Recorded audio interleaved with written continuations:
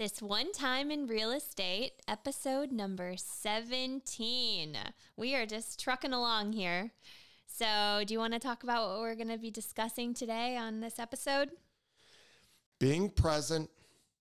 We talked about breadcrumbs, and breadcrumbs meaning follow the breadcrumbs to wherever you're going, and they most likely will lead you there. What was that? Was it Hansel and Gretel or what? Hansel and Gretel. Yeah. All right. It's the throwback. It's probably the first time I've actually referred to those individuals in probably 30 to 40 years. But anyway, let's go with it.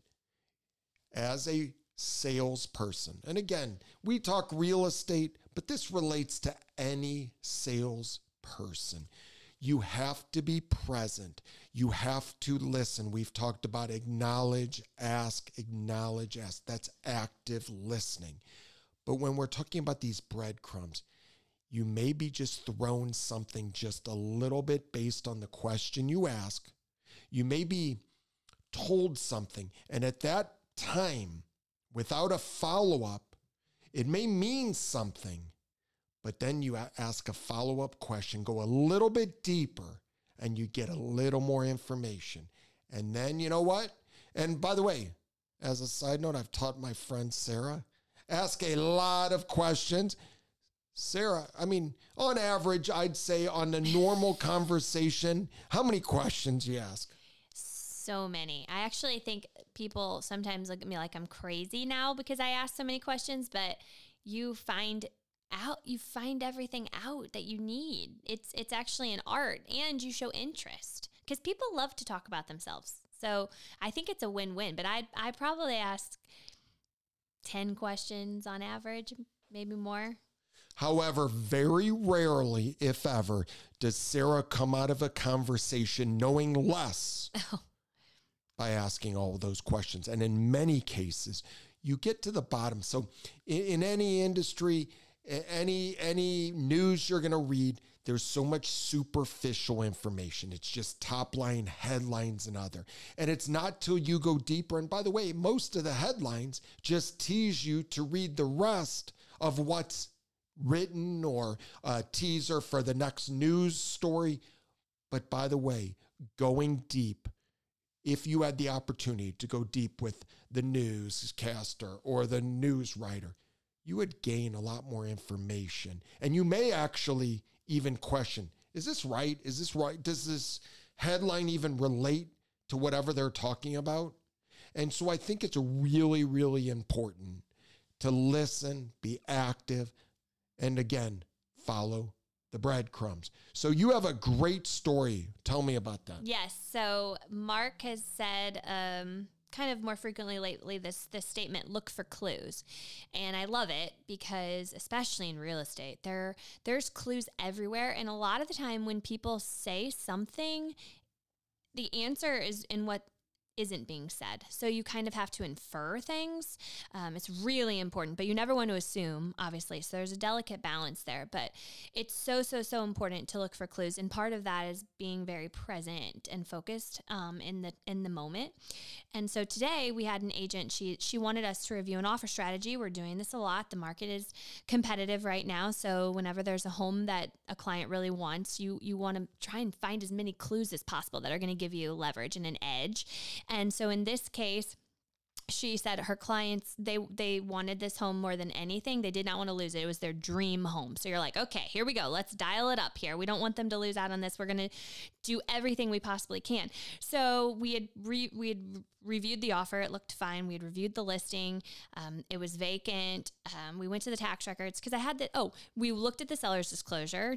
We're reviewing that because I just wanted to make sure I didn't miss anything, and I wanted to look for clues. And on the seller's disclosure, I noticed that it was only one of the two people on the tax records. And so I'm like, okay.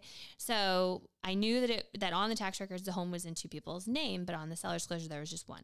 So I said, I wonder if they quit claimed. So we flipped back to tax records just to see, and nope, no quit claim. So no, not a divorce situation that we could tell. And so then I said, all right, well, I hate to say it, but maybe we'll just Google it just to make sure no one's passed away. Well, and this is just a 101 thing that I don't think all agents do, but you should always Google people just because good things come up. I know Mark's a big fan of doing that as well. When we Googled the husband and wife, the husband's obituary was the first thing that popped up, and he had just passed away in April.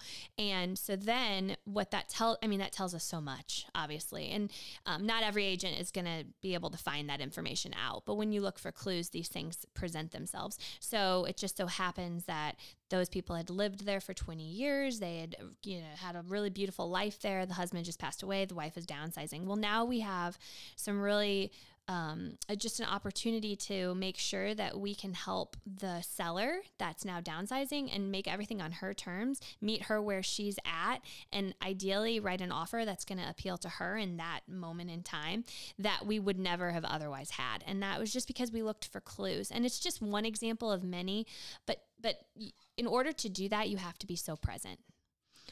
And you have to be, it's funny because we're going, you have to be a super sleuth. You really do.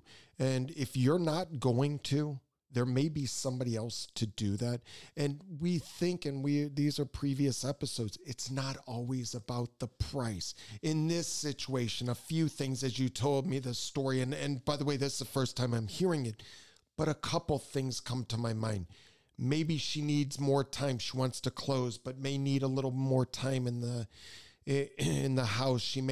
We may give her free rent for 30 days or a closing of 90 days or earlier. I mean, there's a lot of different ways, but if you're focused on simply the best, highest price, you're probably going to miss some things if you don't understand the situation. Everything has its own situation, and every result is different based on that situation. So I think discussing this, understanding it, being that super sleuth, uncovering things that others aren't uncovering, could be the difference between getting a deal done, not getting a deal done, and ultimately earning a commission and not earning a commission. Helping somebody achieve their goals or not helping them achieve their goals. It's such a finite difference, but it's all the difference, especially right now. Yep, makes all the difference in the world. Look for clues.